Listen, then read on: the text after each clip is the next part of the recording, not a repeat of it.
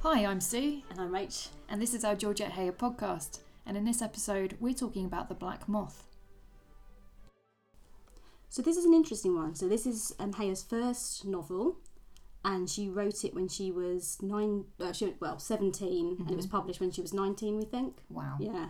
So that is young, isn't it? To write a novel when she was, I guess maybe, do you think she wrote it as a short story for a sickly brother? Oh, okay. According to Wikipedia.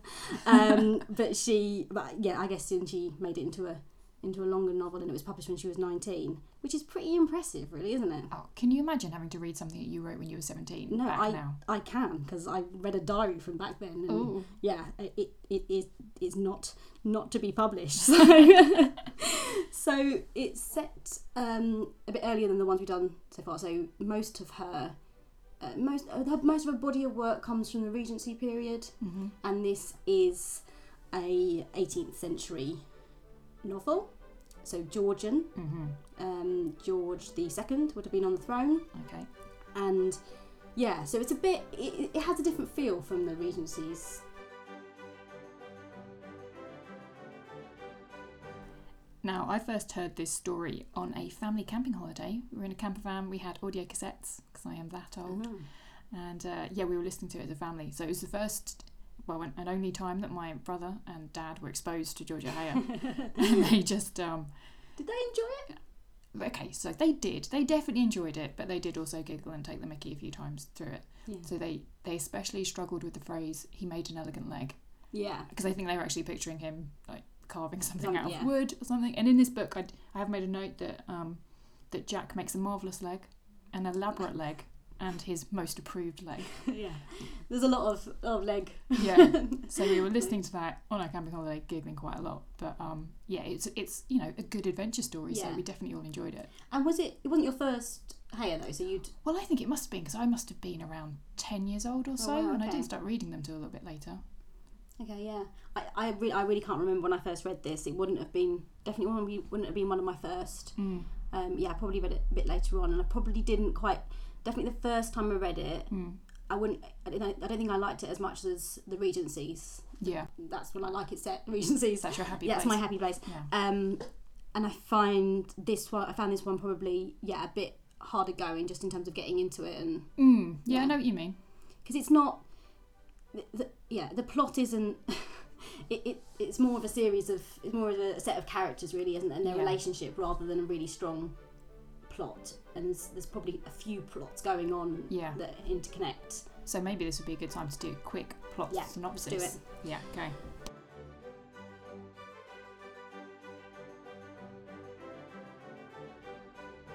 Now, the Black Moth begins with a bit of backstory. Yeah. There's been a card party 6 years ago. The Earl of Wincham's two sons, Jack and Richard, had attended, and the younger son, Richard, had cheated in a moment of madness. Yeah. He cheated.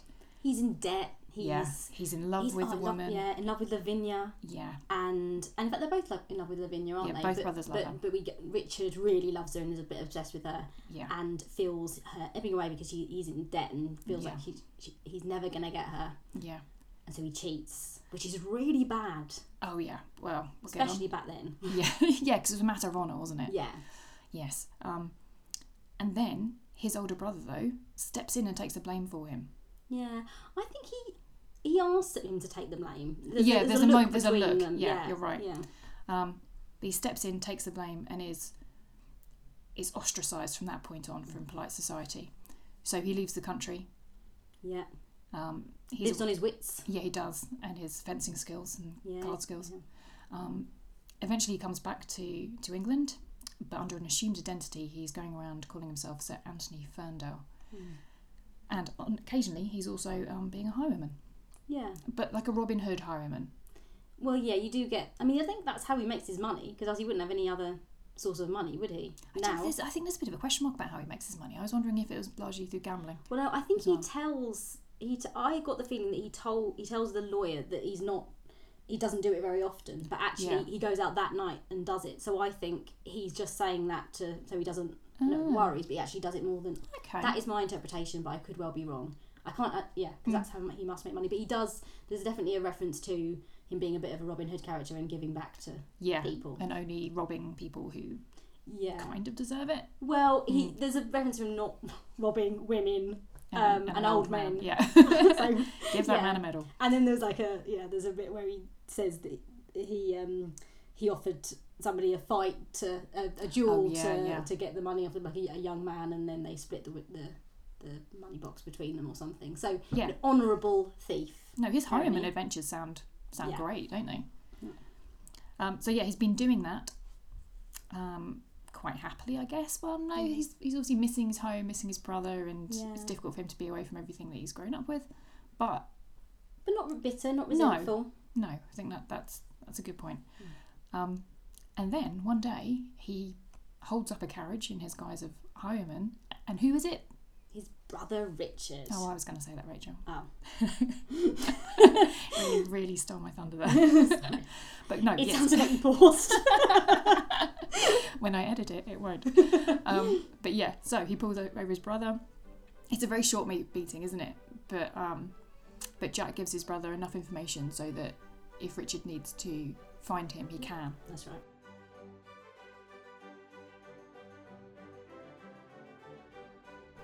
So after meeting his older brother, Richard is haunted even more. I mean, he's been struggling anyway with what he did those years ago at the car party. And now it's even worse. You know, he's seen his brother living as a highwayman. I mean, I'm sure he's pleased he's not dead, but that's probably not the life he wanted for him. No. And he's there living in his brother's rightful home. Yeah. And it's not helped by Lavinia, his wife, who is quite... I mean, she's quite silly. Yeah. She's selfish. Oh, yeah. And she's quite childlike, isn't she? She's just basically a spoiled child. Yeah. And it is a big pull on his purse strings because she spends a lot of money. And not just her, all of her brothers sponge off him as well, don't they? Yeah. Yeah, it's the whole family. In fact, the whole family is... the Belmanoirs. Belmanoirs. Yeah. They're not a nice bunch, are they? No, they're pretty horrible. And I think they acknowledge it. They have a degree of self-awareness. Yeah. Yeah. But they don't seem interested in improving themselves in any way. Yeah. Probably the nicest one is Andrew. Yeah. Who is just a bit of a scamp. Yeah, he's a rake, but doesn't really go beyond that. He's kind of just a bit useless. Yeah. But then, and then there's Robert, who is not in it very much, but you get the feeling really not a nice guy. Mm-hmm. And then Tracy Belmanoir, the older brother, Grace of Andover. Yeah. Who we will come to later. Yeah, okay. So I think when I first started reading that storyline, I thought, God, these guys kind of deserve each other, Richard and Lavinia, because Richard did his brother a bad deed, and Lavinia is a pretty suitable punishment, really. Living with her. Ooh. Yeah, but he loves her, though. Yeah. And actually, I guess their saving grace is that in the end, we do learn that actually, and she learns that she, however much she takes him for granted, she does love him in a way. I quite like the way they get to that point as well. Yeah. So the tough spot that Richard finds himself in is he can come clean, which saves his brother. Yeah. But he can't do that without bringing shame upon himself and his wife. Yes, that's his struggle, isn't it? Who does he choose to punish, really, his brother or his wife? Yeah. And Lavinia is very much not helping in that respect by saying, "How you can't do this to me. You can't expose us." Yeah. And I guess there's a few things that happen that push him in the end to be truthful. Yes. So we know... So the first thing is he meets... Mrs. Fanshawe. Yeah. Yes. The mysterious widow who had run into Jack abroad. Recognised the similarities between the brothers and approaches him and basically asks him if he has a brother. Yeah. And then I guess that brings back all sorts of memories for him. And she talks about a sadness within Jack, and I guess that fans of flames, doesn't it, of saying, okay, you can't let this continue. Yeah. And then for Lavinia, so she gets back in touch with Harry Lovelace, who's a bit of a rake and somebody that she knew in her youth. Yeah. And Richard thinks that she's gonna run away with him. And I guess that gives him, if she's going to run away and be with him, then that's something off. I don't have to worry about it anymore. So she's going to be happy with him, and so I'm not going to. I don't need to. I don't owe her anything, but I don't have to. Yeah. Worry about her shame. She will anymore. be provided for. Exactly.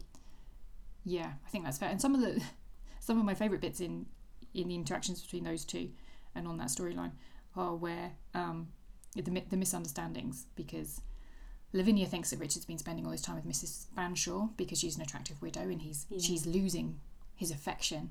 Yeah. Richard thinks that Lavinia is more in love with Lovelace than she actually is. Yeah. So they're both at cross purposes. Tracy is incredibly frustrated at the fact that Richard, i.e. his pot of money that he dips into whenever he wants, is possibly going to slip out of his grasp. Yeah, but also he doesn't want his sister to shame herself and shame upon the family as well. So, yeah. Yeah, he might have a tiny bit of actual genuine affection for her. Yeah, I think so. Yeah. Yeah, but there's a point, I think, at the end where Tracy comes around to speak to Richard and says, I've got rid of Lovelace for you. I've spoken to his commanding officer and I'm sending him off somewhere. And Richard saying, oh, it's okay, he's in the next room with Lavinia. And Tracy's horrified that Richard's being such an understanding husband about it. But by then they've already come to an understanding. Yeah, they have. So there's a moment where Richard plays the man, I think is the phrase. Yeah. And and she basically puts his foot down and says, no, you're not going to elope with... and then she... Oh, they cry. Then they cry. She realises how much she loves him, and it all turns out okay for them in the end. And she accepts that he is going to end up telling the truth about what happened at their card party. Well, she realises how good a man he is and how much he loves her. Yeah. And that gives her a bit of a shock, doesn't it? Yeah. It makes her come to her senses. I don't know how long that's going to last. She does say at the end, I'm going to be better. And he says, you know, I love you as you are. You're a naughty person, and that's fine. That's who you are. But yeah, you sense there's going to be quite a few arguments ahead, don't you? It does end up quite sweetly, but they're not the most likeable characters, are they? I mean, she is definitely... She grates on me in the book. Oh, there's a bit where they describe how she talks. Let me find it. Okay. Her voice was rather high-pitched and childish, and she had a curious way of ending each sentence with an upward lilt and a long, drawn-out accent. Very fascinating to listen to. It just sounds annoying. Yeah. It just sounds annoying. So I tried reading some of her sentences. High-pitched, childish, upward lilt, long, drawn-out accent, and I just sounded insane. So, yes. Oh, yes. And you will, Richard? Is that what she sounds like? I don't know. Oh, I hope not. Poor Richard. Yeah.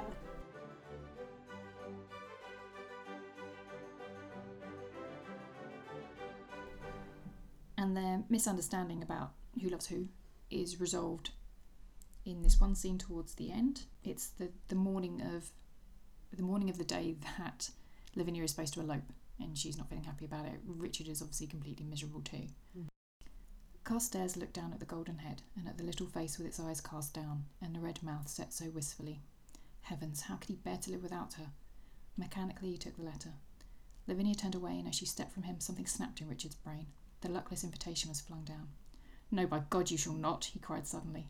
Lavinia stopped, trembling. Oh, what do you mean? She fluttered. The mists were gone from his mind now. Everything was clear. Lavinia should not elope with Lovelace. In 2 strides he was at her side and had caught her by the shoulders and swung her to face him. You shall not leave me. Do you understand? I cannot live without you. Lavinia gave a little cry of relief, joy and wonderment, and shrank against him. Oh, please, please forgive me and keep me with you, she cried, and clung to the lapels of his coat. Carstairs swept her right off the ground in the violence of his embrace, but she did not mind, although the crushing was ruinous to her silks. Silks were no longer uppermost in her brain. She returned his kisses eagerly, sobbing a little. Who doesn't like a sobbing kiss? Yeah. But, you know, fine, they love each other. Well, good. They'll be all right. Yeah. They'll be all right. Even though, and also there's a bit at the end about how they don't really have to live as outcasts. No, turns out nobody actually cares. Yeah, It was a long time ago. A lot of time has passed, and they're accepted. Yeah. And actually, you get the feeling they're going to be all right. Yeah, I do feel bad for her son. I don't think he's going to be okay. Oh my goodness, no, she's horrible mother. She's not what you'd call a natural mother, is she? But, Richard seems to like him. Yeah, and he's about to have an uncle on the scene now. Yeah. And Diana will probably be nice to him. So maybe it'll work out for the little kid.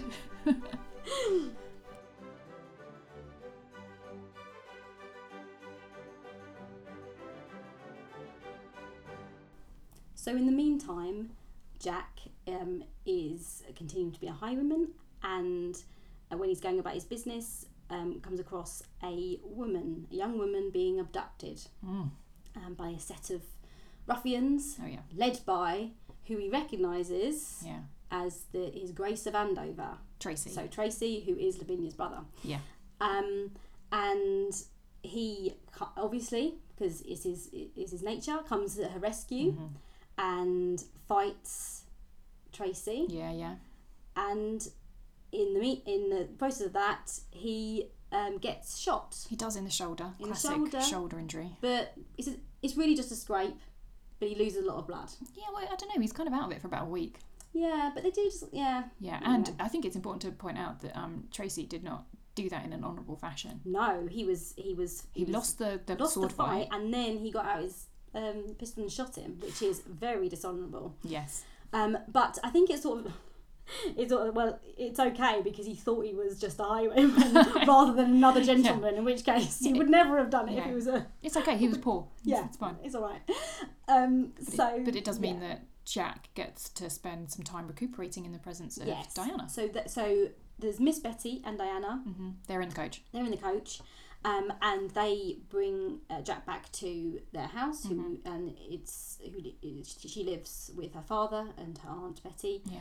And Jack comes back there to recuperate, and during that time falls in love with Diana. It's very sweet. They get a decent amount of time together, don't they?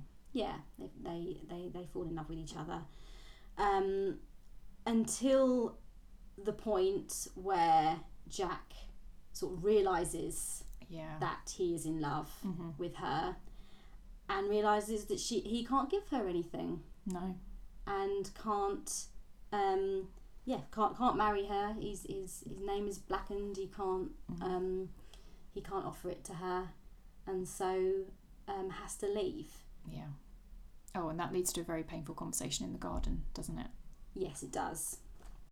So this is the scene where he's told her at this point that he has to go away, that he's told her about the cheating, but he is still taking the blame, so he said that he did it, and basically is telling her that there's no way he can offer a woman marriage because of this. Yeah. So his hand flew out eagerly and dropped back to his side. It was hopeless. He could not tell her the truth and ask her to share his disgrace. He must bear it alone, and above all, he must not whine.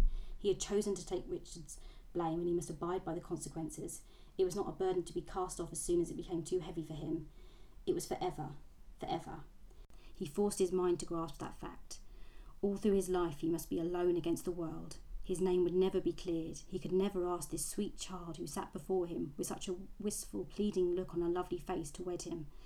He looked down at her sombrely, telling himself that she did not really care, that it was his own foolish imagination. Now she was speaking. He listened to the liquid voice that repeated, "Could it not be forgotten? No, mademoiselle, it will always be there. To all intents and purposes, might it not be forgotten?" she persisted. "It will always stand in the way, mademoiselle." So, yeah, I think it's quite a sad scene because she's basically saying... Yeah, she's really putting herself out there. Yeah, she's saying, you know... Yeah, I don't care. I'm here. Yeah. I don't care about your past. Yeah. I'm here for the taking, sort of thing. Yeah. And he can't do it because his honour is forbidding him to do it. She can't share in his burden. So it's quite a sad scene. And I think there's a scene after that, or a bit after that, where she's sort of looking back at that thinking, oh God, how embarrassing. I basically offered myself to him. We've all been there, haven't we? Yeah, exactly. I offered myself to him and he's rejected me. Yeah. I guess she just feels rejected, Yeah. but he feels like he's doing the right thing. Yeah. So it's quite sad. And I think that's really one of the only times in the book where you see him being a bit bitter or resentful towards what had happened, because he can't have what he really wants, which is Diana. I guess before, what he was giving up was fairly intangible, but when he meets Diana, it crashes home. Yeah, and it's this real thing in front of him that he can't have the woman he loves, but he can, because it ends nicely. Okay. Yeah, it's okay. He does some fantastic hero main man dashing across the countryside on his beautiful mare in the middle of the night, having eaten a very big meal just beforehand. I didn't notice that. It's a huge meal. Did you think, oh, goodness, I couldn't get on a horse without eating that much? She didn't mention all the bits where he presumably stopped and puked over the side of the horse. Yes, because his Grace of Andover, not to be bested by a highwayman, tries to abduct Diana again. Yeah. It was a very well thought out plan, I thought. Yeah. He really laid the foundations for that quite a while in advance. He got a groom into the house. Yeah. And basically this groom led her to go blackberry picking or something. Yeah. And and then he pounced. Puts her in a coach. Yeah. Yeah. And abducts her. Yeah, and she's very cool about it. Well, she's not saying she's okay with it. Yeah. Just she's calm. She handles it with as much strength and dignity as she can. I quite like that scene where she pretends to be asleep. Yeah. And then he says, "Well, you did really well there, because I've never met anybody who can sleep without their jaw dropping." He's in the coach. But she holds it togetger really well. That made me think of the amount of photos that my husband's taken of me with my mouth open sleeping in an You have airplane. not got the grace of Diana, as it turns out. I really don't know. Yeah.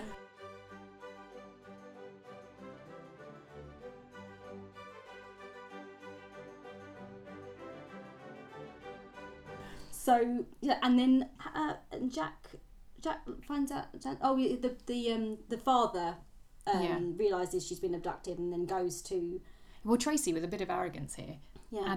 Put a note on Mistress Diana's pommel and sent the horse back. Oh, right, yeah. Explaining what he'd done. Yeah. Classic Bond villain error there.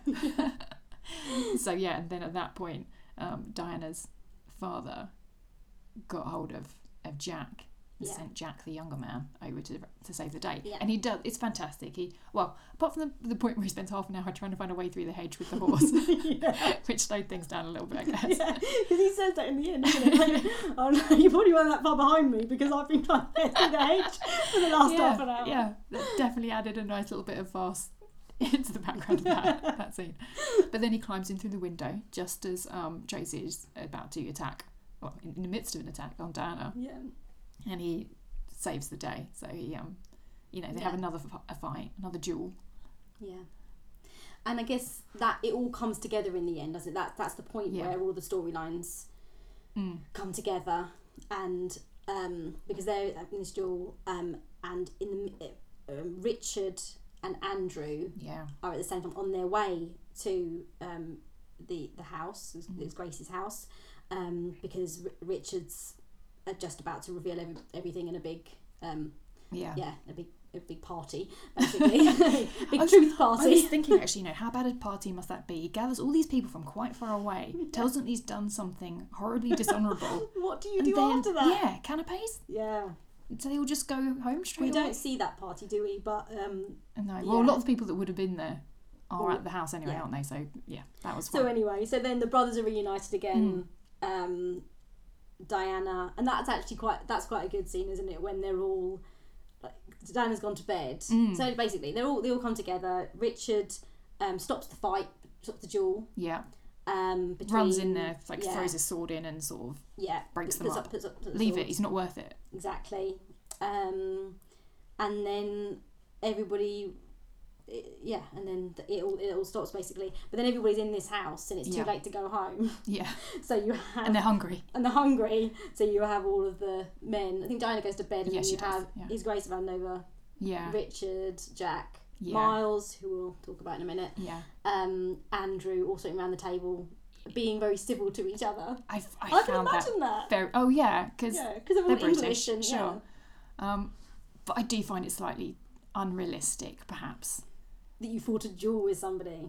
Well, then you can sit around the table with them. Well, yeah, and the bit where just before Diana leaves to go to bed, she stops by Tracy and says, you know, what you've done is awful, but you know what, it brought me back, Jack. Yeah. And I was thinking, I think if you're kidnapped and there's an attempted rape, you probably aren't really ever that grateful, no matter what the outcome is. But I agree with that, but I can imagine people in that position thinking that you would have to remain civil to them in society.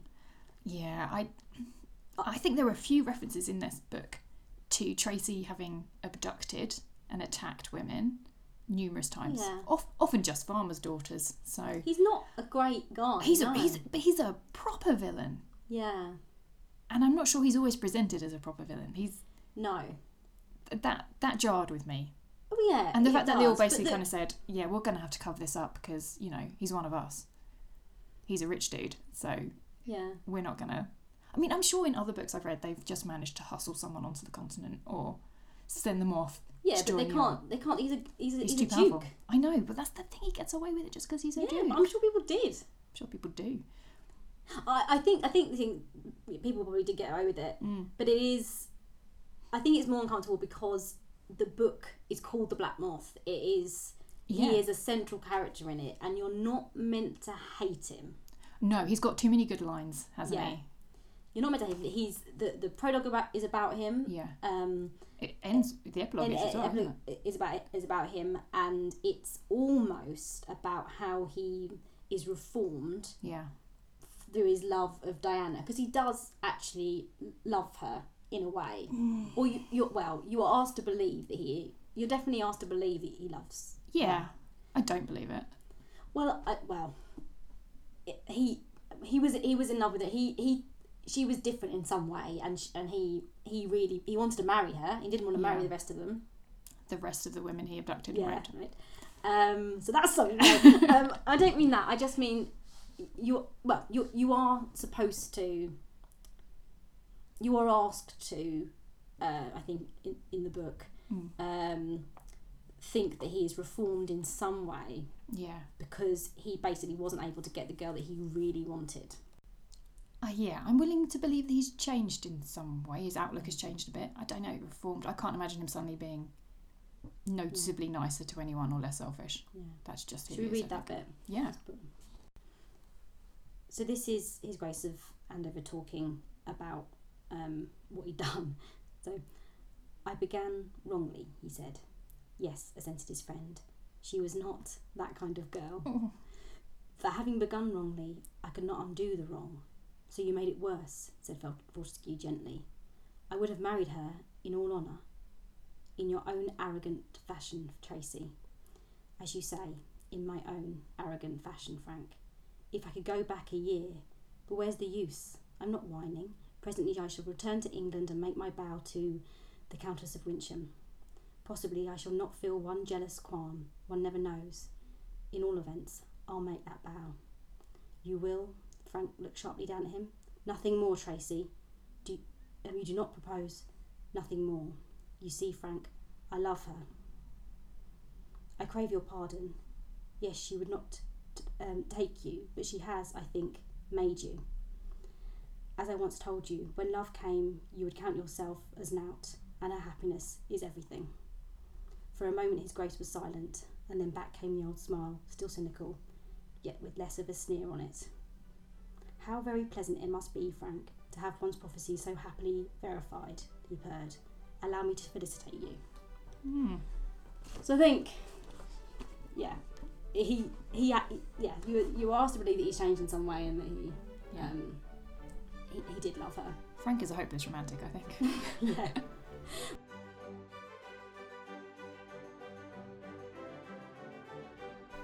Now, as a result of that attempted kidnap early on, there's a part where Diana suspects that Tracy, who has presented himself as Mr. Everard to her, she suspects that isn't his real identity, and she knows that Jack does know who he is, or at least has a suspicion. So she tries to get him to tell her who it was that tried to abduct her, and Jack refuses because of basically some sort of bro code. I don't know, there's some sort of... I don't really know, though, why he wouldn't tell. Yeah, well, because I was thinking that the ending would have been a lot different if she'd have known who it was that tried to attack her. When she'd gone missing after going blackberry picking, her father would have known where to send help. Yeah. So I feel like Jack endangered her by not giving her the information. Well, yeah, I think that's right. I don't know what he feared by her knowing that as well. Was it? I feel like it was just like a weird code thing. Like, but she couldn't have done anything anyway, though. No. Apart from protect herself a little bit better. Yeah. Yeah, I don't know. Dodgy, eh? It is dodgy. It is definitely dodgy. So yeah, there's that scene where they're Diana's gone to bed and they're all hungry and stuck in this house. Oh yeah. And Tracy just says, lay covers for 5 in the dining room. Yeah. And O'Hara, for a moment, O'Hara's mouth twitched and then he burst out laughing. Everyone looked at him inquiringly. "Egad," he gasped. "Well, sink me as I ever came across a more amusing villain. Lay covers for 5. Oh, dammy." "Or should I have said 6, continued his Grace imperturbably. "I might not have the honour of Mr. Burley's company." O'Hara checked his mirth.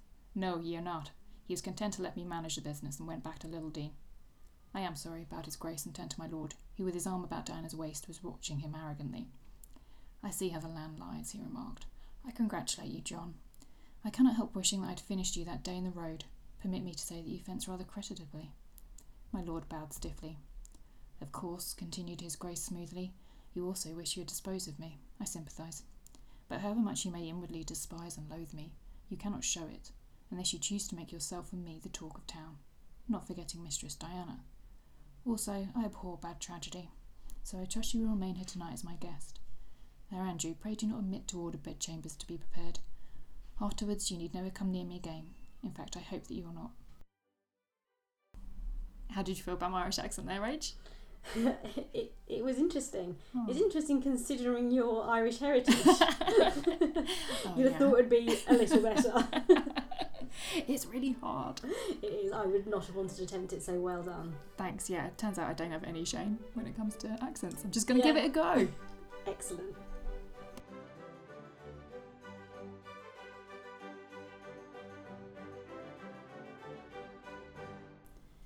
So I think we should talk a bit about how this book, and particularly his Grace of Andover, was a blueprint for other Heyer heroes, and specifically his Grace of Avon in These Old Shades. So there are a lot of similarities between this character and the family, basically the Belmanoir family, and then the family in These Old Shades. So we know, so different names, and probably he's not quite as dark a character as Tracy Belmanoir, but his Grace of Avon is also known as Devil. He has, the family's quite similar, so you've got a sister, slightly silly sister, although I think Fanny's got more to offer than Lavinia has. You've got a scamp younger brother. Rupert and Andrew are quite similar. There also, as far as I remember, in These Old Shades, there is reference to a lady that Avon loved in his past, but it was the one that got away. I don't remember that. Who he didn't treat very well. So I think he might have abducted her. So I think you've definitely got a blueprint for These Old Shades there, and then of course These Old Shades is the prequel to Devil's Cub. Yes, which I love. Which is also a prequel to Infamous Army. Oh yeah, I always get slightly confused about the links between those. But but it's Alistair, isn't it? Alistair is the family name, and then that links to Regency Buck, as well in a way. Anyway, we can deal with that another time when we're talking about those books. But basically, it's a bit of a saga. Yeah.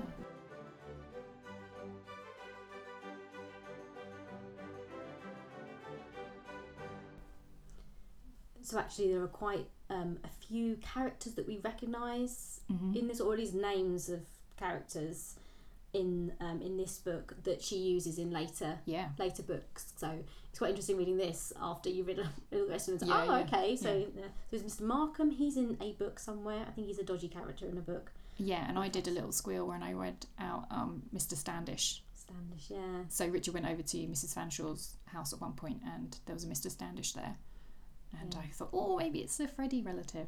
Yes, it wouldn't be the same one, would it? Because it's too long ago. But so I think there was a lot of these characters are reused, and actually there is a His Grace of Avon is in this book. Oh, is he? Yeah, he's one of the people that were at the card party, and I think there's a ball at his house at some point as well, or a party at his house. Yeah. So yeah, a lot of characters. I like that. Reused. I like it. I like it when there's a world of people. Yeah. That flit in and out. I wished actually that Georgia Hay had done more of that. Yeah, because I think these are the only books. So as we said, you have These Old Shades, Devil's Cub, and then Infamous Army. Yeah. But also that Infamous Army is also linked with Regency Buck. So. We're gonna have to read all of those in a run. I'm not sure we need to read it right. Infamous Army's quite long. Yeah. But there's definitely they are interconnected, and there are actual the same characters running through those ones. But I think that's the only saga type thing that she did, isn't it? I think. Yeah, and sometimes there are secondary characters you just want to see more of. Yeah. And a lot of the Georgia Hay knockoff writers, they do that. That's one of the things they latch onto, and they create a whole world with characters. The same characters. Then because there are a few characters in this and in other Heyer books that are real people that were real people at the time. Because I think it was like Lady Jersey. Yeah, in the Regency one. Yeah. In this one, was it Mr. Walpole or something? Yes. I'm sure. I'm sure there are real people in that. That just a little have little cameos. Yeah. In her books. But I like that because I like when she talks about in the Regencies, you have Lady Jersey, Lady Sefton, patronesses of Almack's, and it sort of, it's nice to read about that world, isn't it? Yeah, and characters like the dandy Beau Brummel. Yeah, he's in the So that's when you get to the Regencies. I think you have a lot more of that in the Regencies. A lot more of those characters coming forth when she really comes into her own. She's done all that research. You've got to use it. But I think you can, even though she wrote this when she was very young, you still have that attention to detail. So in terms of the dress, and maybe not quite as much in later ones. There's a whole passage about Whigs and Tories that she gets into that took a bit of knowledge. Yeah, exactly. So she researched from a young age. She really does research to write these books. And that comes across even this very early one.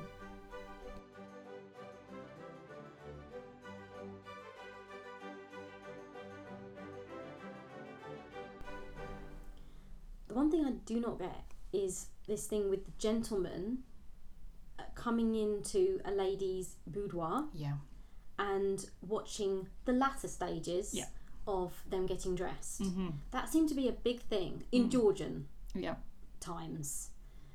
Obviously it had become less popular, and maybe maybe it became a little bit more conservative in Regency. Well, in some ways, but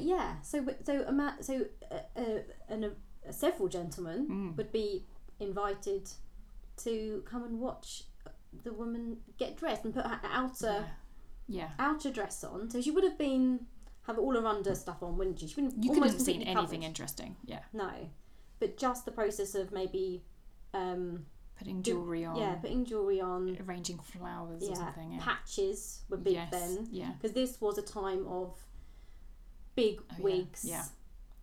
Elaborate coiffures. Yeah, exactly. Powdered faces, patches. It just seems so dull, doesn't it? Like going to watch it, yeah. Can you imagine your partner coming in and maybe this mascara range? Yeah, no. It just wouldn't happen, would it? No, it wouldn't. I really cannot get my head around that. Yeah. Because that's one thing that happened to this. So Lavinia She invites people up to a boudoir too. Yeah, Harry Lovelace being one of them. I guess a big part of that society was the witty banter and flirting. Yeah. And it gave an opportunity for that. Yeah. And I guess the getting ready was like a big thing because they had such a lot to do. And it's another display of wealth, I suppose, isn't it? Yeah. Yeah.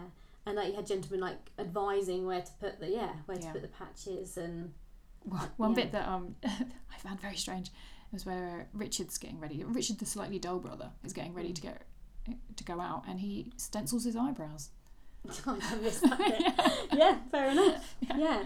And then I think that was the same day that he had hot chocolate and steak for breakfast. Oh, which breakfast of kings. If I was that rich, I think that's what I'd do. Yeah. Stencil my eyebrows and have hot chocolate in bed. I mean, that's why you'd have gout. Oh yeah. But why not, eh? You only live to about 50, so who cares? Yeah, and if you're a woman, you're going to die in childbirth pretty early on. Might as well make the most of it with chocolate and steak for breakfast.